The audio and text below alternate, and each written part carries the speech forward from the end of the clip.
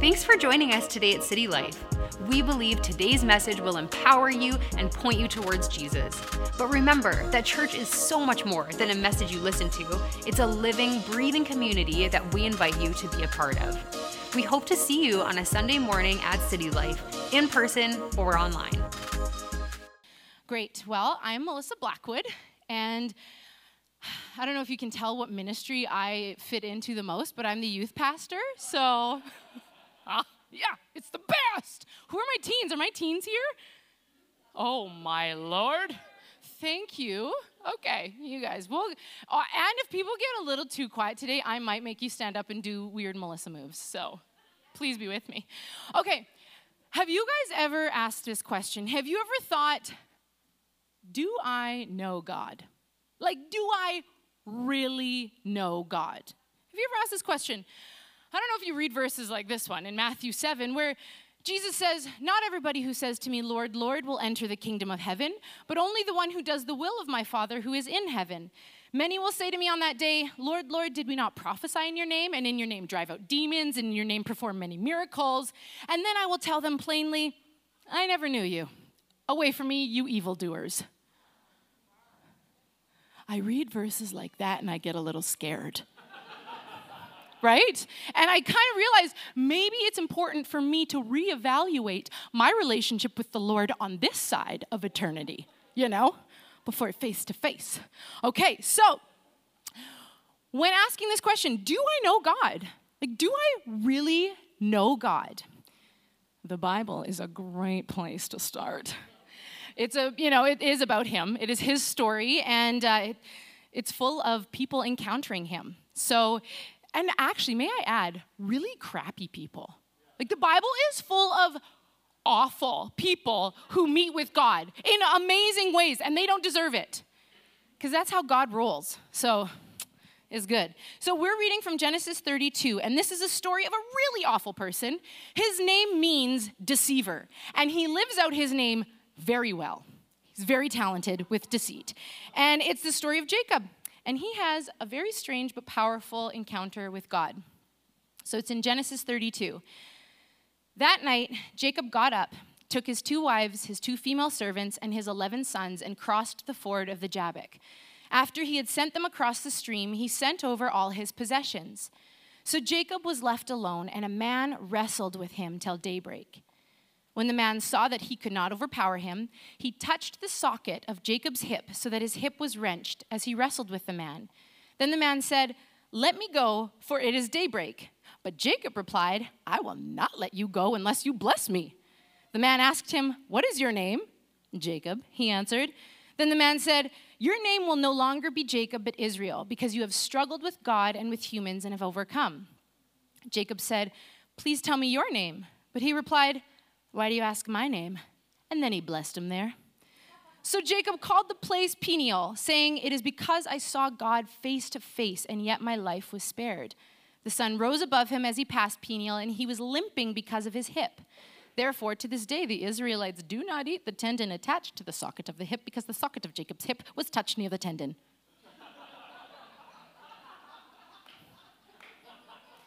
It's a weird story, right? If you don't think that, literally in my Bible, I have this part of the Bible circled with 3 question marks. I was like, what's happening? But based on this story, based on Jacob's encounter with God, I believe there are 3 key points on how we know we've had an encounter with God. 3 points. Get alone. Get dirty. Get real. Okay? Yeah. So, a little bit of a backstory on Jacob, because this is important. Context is important. If you ever read a part of the Bible and you're like, what is happening? You need context. You need to know, like, what happened before this? So, this is Jacob's backstory. He is the grandson of Abraham. He is the son of Isaac. This is important to know because Abraham is a really big deal in the Bible. And his family is a really big deal in the Bible. Because God made a covenant. So a covenant is like an extra extreme promise, right? It's a binding agreement. It's a legal contract that God made with Abraham. And it goes something like this. I'm not going to read it all, but it's from Genesis 17 if you want to read it. But pretty much God is saying, I'm going to give you lots of kids, a big, big family. Some of them are going to be kings. Everything that you do, I'm going to put favor on it. I'm going to protect you. I'm going to provide for you and all of your kids and their chillins, okay? Pretty much. This is a really great promise. Would you not agree? Okay. So Jacob comes from a very favored family. A messed up family, but very favored. So before Jacob and his twin brother Esau are born, God tells their mother, so while they're in the womb, he says, there are 2 nations in your womb, and the older will serve the younger. So even before Jacob is born, he is predestined for God's blessing. And he comes out of the womb. Okay, Jacob's the second born, but he comes out. Mothers, I want you to picture this. He comes out as an infant, baby coming from womb, grabbing the heel of his brother. You know, Esau's coming out, and Jacob's like, don't you dare. Right? He's holding on. I'd be freaked out, man, if that was what's happening down there. So, what's amazing is that throughout Jacob's life, we see him fighting to get this blessing on his own rather than trusting God for it. Anybody relate to that? So since birth, Jacob has come out trying to trip up, trying to take what is his brother's. He is a deceiver. And we see this, in different stories where he gets his brother's birthrights through a bowl of stew. He disguises himself as his brother Esau, deceiving his blind old father, getting his brother's blessing. Esau's really mad. Esau wants to kill him. Jacob pieces out. He runs away. Okay, so now, here we are. It's 20 years later, okay? So Jacob has been working for his uncle Laban.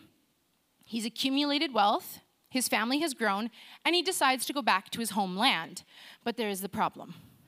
Sweet, sweet Esau, right? Remember, he wanted to kill him, right? So the last time they were together, Esau was very angry, rightfully so. And Jacob, he hasn't yet met with his brother, so what he's doing, his plan is he's going to send a whole bunch of gifts to Esau before he shows up. He's like, I'm just going to send a bunch of gifts to just make this okay. Gifts are nice. I mean, they do help me, right? So I just want to have a side note here.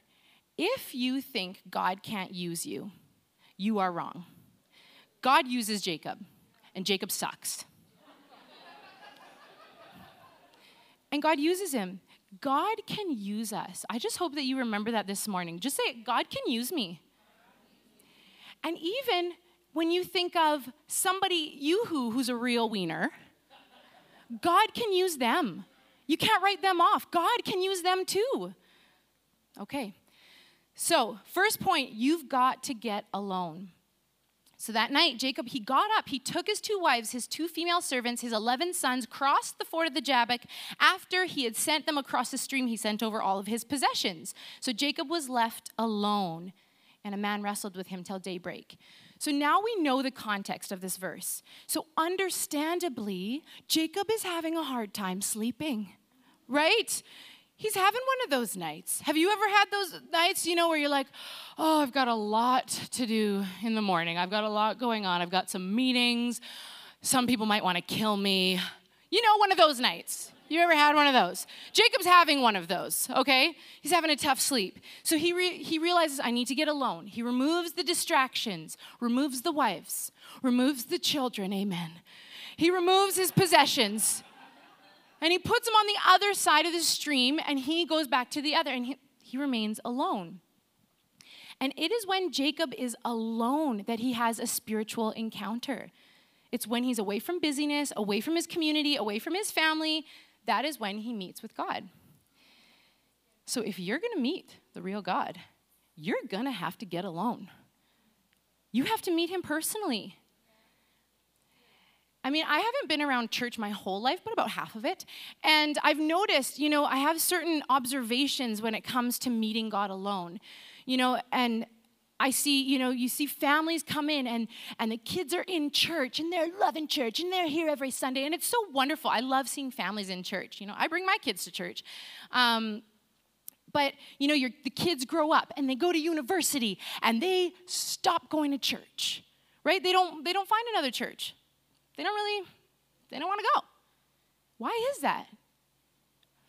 It's because they haven't met God alone. They haven't gotten up close and personal with God. It was just a family tradition. It never became personal for them. I've had friends where it's like they come into church and they're like, oh, this is amazing. The music is so fun. The sermon is, wow, amazing. And they're like, oh, the people are so cool. They're so nice. And they're a part of it. They're like, yeah, this is the best. They're serving on team. They're lifting their hands at worship. They're all into it. But then they move away. And they don't find another church like it. They're like, I don't know. Don't really like the sermon. Don't really like the people. They're not as cool as the people at City Life. Right? And why is that? It's because their faith never got personal. It was in a group. They met with God in a group, which is absolutely possible. The presence of the Lord is powerful and strong. You can meet with him in a group, but it is possible to be part of a movement, to be a part of something and building it and loving it, and you not actually having your own personal relationship with God. We see this in leaders.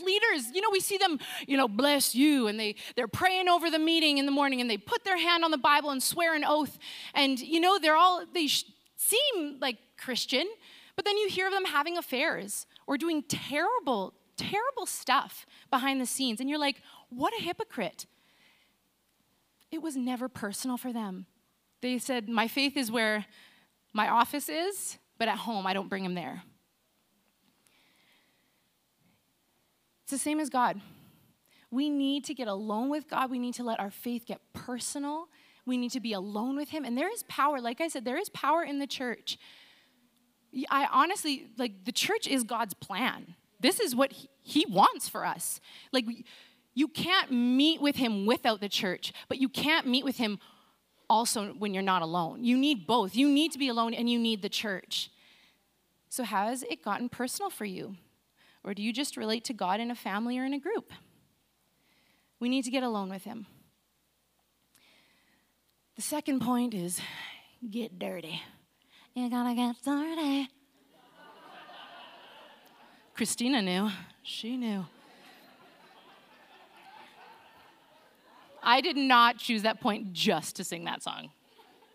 So Jacob was left alone, and a man wrestled with him till daybreak. So this isn't a metaphorical wrestle, this it's all in my mind wrestle.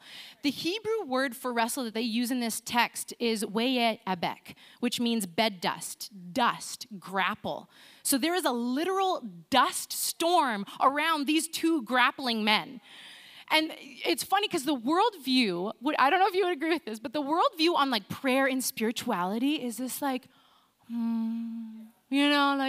really peaceful and clearing my mind and really focusing on, I don't know, but it's like an incense. It's just really a lovely moment. That is not biblical at all. Jacob meeting with the Lord is the Lord jumping him, attacking him. So I'm sorry, if you want a peaceful moment, if it's Jesus you want to meet with, brother, you're in for a surprise. They wrestle for hours. I looked up an Olympian wrestling match, and it's 9 minutes. And after their match, those dudes are they're sweaty, They're big guys. Jacob and God wrestled for hours. Pastor Erin LaRose, this past weekend when we went to HCY, she had this great illustration of going to Build-A-Bear. Has anybody here been to Build-A-Bear? Okay, so it's the place where you go and make your own stuffed animal for your 5-year-old for $500. I haven't gone yet. I'm too scared, too much, man. But you go and you pick the stuffed animal you want. And you pick the clothes that it wears and the shoes that it wears and its accessories, That's fun. And how often do we treat spirituality or Christianity like this, right? Where we think, okay, I'm going to just take different parts from these worldviews, different parts from these religions. I really like that. I'm going to take, different parts from the Bible that I really like. I'm going to leave those. That doesn't make sense. We have different ideologies that we like, and we make a Build-A-Bear God. you cannot meet with that God. That God isn't real. That God is you. You made it up. And you can't wrestle with yourself unless you've seen Fight Club, and that's a weird scene. It's weird. Like, who won? I don't know. It's the same person. But you can't wrestle with you. The one true God, he is not a Build-A-Bear. The one true God is a person. He is different than us. His ways are greater than our ways. His thoughts are higher than our thoughts. We can't build that. There are going to be things you don't agree with God. There are going to be things you don't understand. There are going to be things that you get mad at, and you're like, why? But it doesn't mean he's not real. He's a person. And he wants to wrestle with us. This is how you know you've encountered the one true God. When you're wrestling with him. You know you didn't make it up. When you read stuff and you're like, God, I don't get this and I don't like it. But when you stick with it, when you stick with him, you don't turn from him. You just get into it and you're like, all right, let's wrestle this out. You may think faith is important. You might think belonging to a religious group is important. You might think it's important to marry somebody who is religious. But when you start to realize who God is and what he has said, when it starts to intrude your daily life, when God starts talking to you about how you are actually living, this is how you know it's getting personal.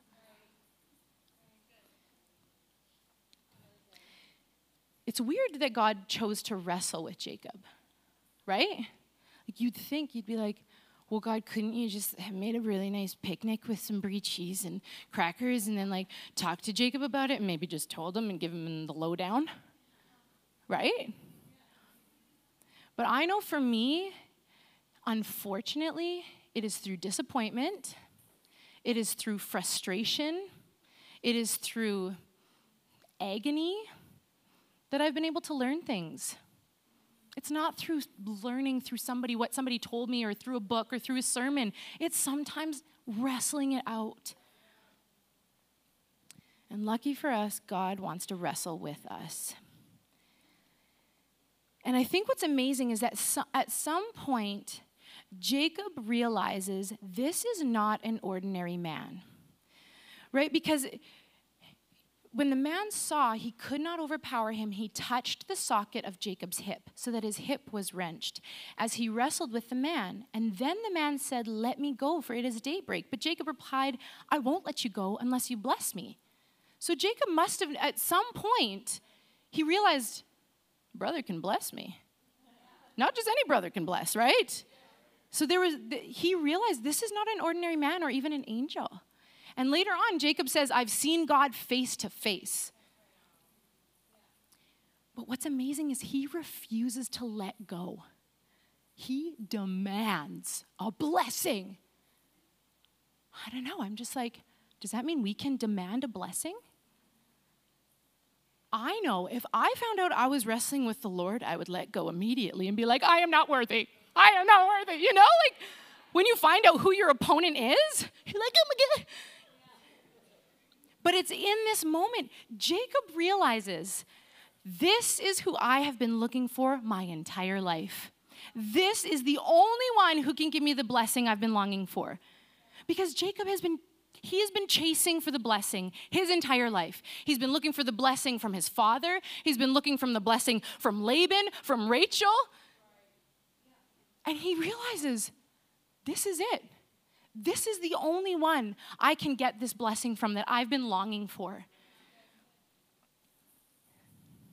It's one thing to believe in God your whole life. It is one thing to obey God. It is one thing to go to church your whole life. But when you have a spiritual encounter with God, he becomes your life. Instead of asking, it's like, God, why am I not married yet? Lord, why am I at this dead-end job? Why aren't you answering my prayer? Why am I not getting the blessing here or the blessing there?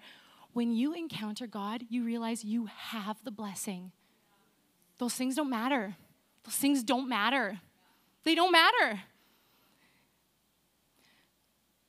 Nothing matters but a relationship with him. If my career goes, I don't care. If I don't get the healing, I don't care. If I don't get into that university, if I don't get the promotion, if I don't get married, if I don't have the babies, I don't care. Because God, you are my life. You are the source of the blessing I've been wanting. Will you let him get personal and intrude the way you live? Will you get dirty? Will you stick it out? Will you wrestle through some of the difficult stuff you're facing for the blessing? And I'm going to dismiss the beautiful baptism people so you can go get changed. And like Pastor Monica said, if you're wanting to get baptized and jump in, man, do it. Do it. Get dirty. Get undirty. Okay. We got a third point, get real. The man asked him, "What is your name?" "Jacob," he said. If it is the Lord wrestling with Jacob, why would he ask him his name? Wouldn't the Lord know his name? Weird, right? You're like, why? Why are you asking? It reminds me of the question that God asks Adam and Eve in the garden. Why are you naked? Where are you? Did you eat from the tree? The Lord knew, okay? He knew. But he wants to know, do you know? Do you know? He needed them to admit it to themselves. P.S. Adam and Eve didn't. They didn't admit it. They pointed fingers. I didn't do it. It was them. Right? And this is a beautiful moment for Jacob. God asks Jacob his name, and Jacob does not lie. He does not blame. He admits, I was named Jacob, and I've been acting a Jacob. I have been acting the heel grabber. I have been acting the usurper. I have been acting the deceiver. He admits his sin before God. He gets real. And there is something that happens in us, you guys. There is something that happens in us when we get vulnerable, when we get real before God. We're like, Lord, I suck. Man, honestly, this is my main prayer. Every morning, I'm like, Lord, I'm so selfish. I hate this about me. I am so sorry. And there's something God just, I don't know about you guys. When I give my children a timeout, I ask them after the timeout, honey, why did you get a timeout? Well, I know why. I put you there, probably physically put you there. But I ask, why did you get a timeout? I know why I gave them a timeout. I want them to know why they got a timeout. I want them to realize the gross behavior in them so that they change. It's because I care about their character. I care about their hearts, right, parents? You know what I'm talking about. How much more does God care about his children? How much more? He needs us to admit our sin. And God is so good, he doesn't stop there. The man said, your name will no longer be Jacob, but Israel, because you have struggled with God and with humans and have overcome. Man, a mark of identity change in the Bible is a name change. And God changes people's names in the Bible quite a bit. Abram to Abraham, Sarai to Sarah, Jacob to Israel, Saul to Paul. Naming represented at least two things in that culture: ownership and a change of character or destiny. And so oftentimes kings in that time would rename their subjects. You guys remember the story of Daniel and his 3 Hebrew friends. When they were under the king of Babylon, he gave them Babylonian names. He changed their names because they were in a different ownership. Jacob, who lived for himself, once he was alone, once he wrestled with God, once he admitted his sin, there was a transformation, a name change. The ownership of who Jacob was changed. His character changed. His destiny changed. You will no longer be called Jacob, but Israel. And this is actually, with baptism, there is something that changes. I believe there is a change in ownership over you. There is a change of your character and your destiny when you go into that water. You go into the water as Jacob, but you come out Israel. Your new name, you are now owned by God, right? We are born of the flesh. We are born in this world, But when we go, that goes into the water. It is washed clean, and we come up, and now we are children of God. And so I want to encourage you, man, if you are a Christian and you haven't been baptized, man, your ownership needs to change. You need to get in there. What are you waiting for? So there is something powerful. There is a transformation that happens in us. And I think what is so, my main question, I don't know about you guys, but my main question is like, well, who won the match? Who won? Right? That's obviously the most important thing. And I think maybe you'll hate this, but it was through Jacob's weakness that he wins, because he receives the real blessing. And for God, it was through weakening himself, becoming a man, and wrestling with Jacob. He won because he got to bless him. Everybody's a winner.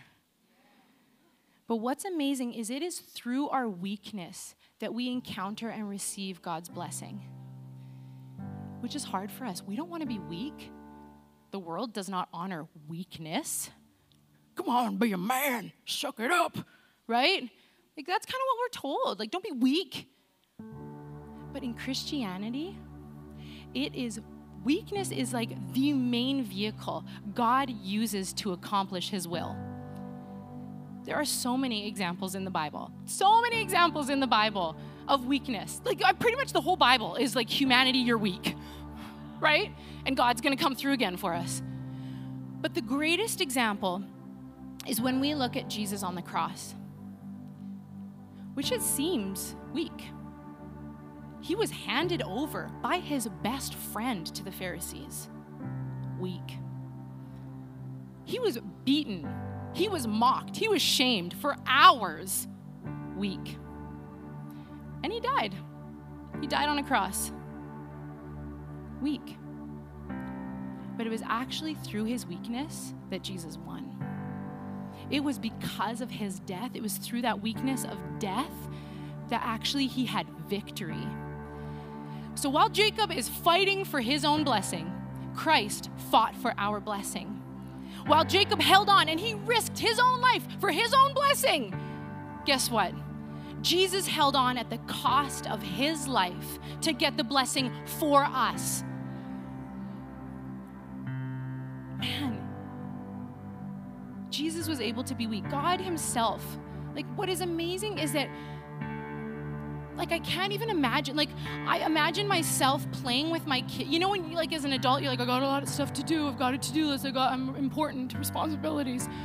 And your kids want you to play, and you're, like, getting down and, like, you're like being a cat. You're weak, right? You're like, oh, man, this is the worst. I hate it. But, like, God himself, who is the almighty God, he became a baby. He became a baby and put himself, like the ultimate, most weakest thing you could ever think of, a newborn baby. He put himself in the hands of his creation.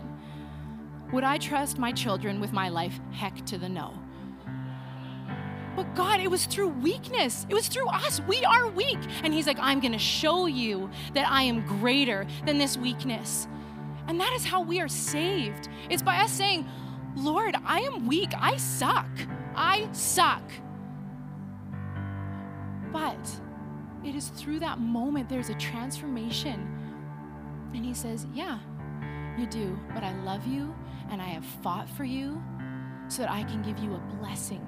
I want to bless you. I want to call you my child. Those things that you've been chasing in the world, the things that you've been looking to for blessing, they're not going to do it for you. But I will. It's only in the name of King Jesus that we are saved. I cannot boast. I cannot boast. It is not me that is strong. It is not me who's confident. It is Jesus. It is the blessing that he has given me. And I just want to pray for us. I want you to stand with me. Man, I just am believing that maybe you have been only meeting God in a group. God wants to meet with you today. He wants to get alone with you. He wants to talk to your heart. He wants to bless you. There's not just super holy people who hear from God and then the rest. It's all of us in this together. I want to pray for you today. If you're like, man, I do not want to just meet with God because of my family. I do not just want to meet with God because we're in a group and this is what we always do. Or this is, we grew up this way, so we always do. God wants to meet with you alone, and I want to pray for you. And I want to pray for you. If you're here and you're like, I want to respond. My heart is moved. That is God waking you up. That is God saying, wake up, oh sleeper. I have something for you. I want to bless you. I want to love on you. I want to give you favor. I want to see you fruitful. I want to see you multiply. God is so good. The God of Abraham, by the way, the God of Abraham is the same God that we serve. We are the generations. The church we receive that blessing through Jesus Christ. So Lord, we come to you, Father. We thank you, Lord, for your goodness. God, we thank you for your faithfulness. God, thank you, Father, that you see us and you see us in our weakness, but you love us. God, though we don't deserve to meet with you, God, you want to. God, that you humbled yourself and came as Jesus Christ to meet with us, to do life with us, and to die on our behalf. God, we thank you for who you are, that you don't give up on us. And Lord, I just want to pray for those who are here today. I want you to be bold. And if you're like, I want to meet with God for the first time, I want to encourage you to lift your hand and respond to him today. God, we're just praying for all of those, lifting your hand up if you're responding to Jesus. God, we are just responding to you, Father. I am saying with my hand lifted high, God, I do not want to meet just in a group. I do not want to just, relate to you through my family, but I want to meet with you alone. God, you see me, you hear me. Father, I want to hear from you. Lord, I thank you for those who have lifted their hands. God, I thank you, Jesus, that you want to meet with us. You want to speak to us. Holy Father, I want to pray for those also who are wrestling, who are having a really hard time trusting you, who are having a really hard time believing certain things you've said, or they feel confused. And Jesus, I want to pray, God, against any confusion in your people. Father, I want to pray that where people just feel so tired, they feel like they've been wrestling for years. Lord, we thank you. We thank you that there is purpose to the wrestle. God, we thank you that it is you we're wrestling with. And God, I pray for a grace, for a strength over your people who have been wrestling, Lord. I thank you, Father, that, God, the wrestle will end soon. And God, that they're going to see a blessing come through it. God, would you strengthen their faith in this season, Lord? God, would we not be afraid to get dirty? God, for those of us who are here and we're actually afraid to face the mess. We've just been standing on the sidelines, just being afraid to kind of get in and get dirty. Well, Lord, I pray for a boldness, God, a Holy Spirit boldness over your kids who you just want to wake them up. God, that there are things on the other side of the dirt. There's things on the other side, God, that you're wanting to bless their yes. God, we thank you, Father, that you're releasing people who've just been in shackles or who just have felt bound or stuck where they're at. God, we thank you, Holy Spirit, that you're doing a change and a move in our heart. God, we love you. Would we continue our whole lives to get alone with you? Would we continue to be weak before you? In Jesus' name we pray. Amen. We hope today's message encouraged you. If you want to take your next step in saying yes to Jesus, you can always contact us at cty.lc/nextstep or fill out the next step section on the City Life app. It's an honor to play a small part in what God is doing in your life. We look forward to connecting with you soon.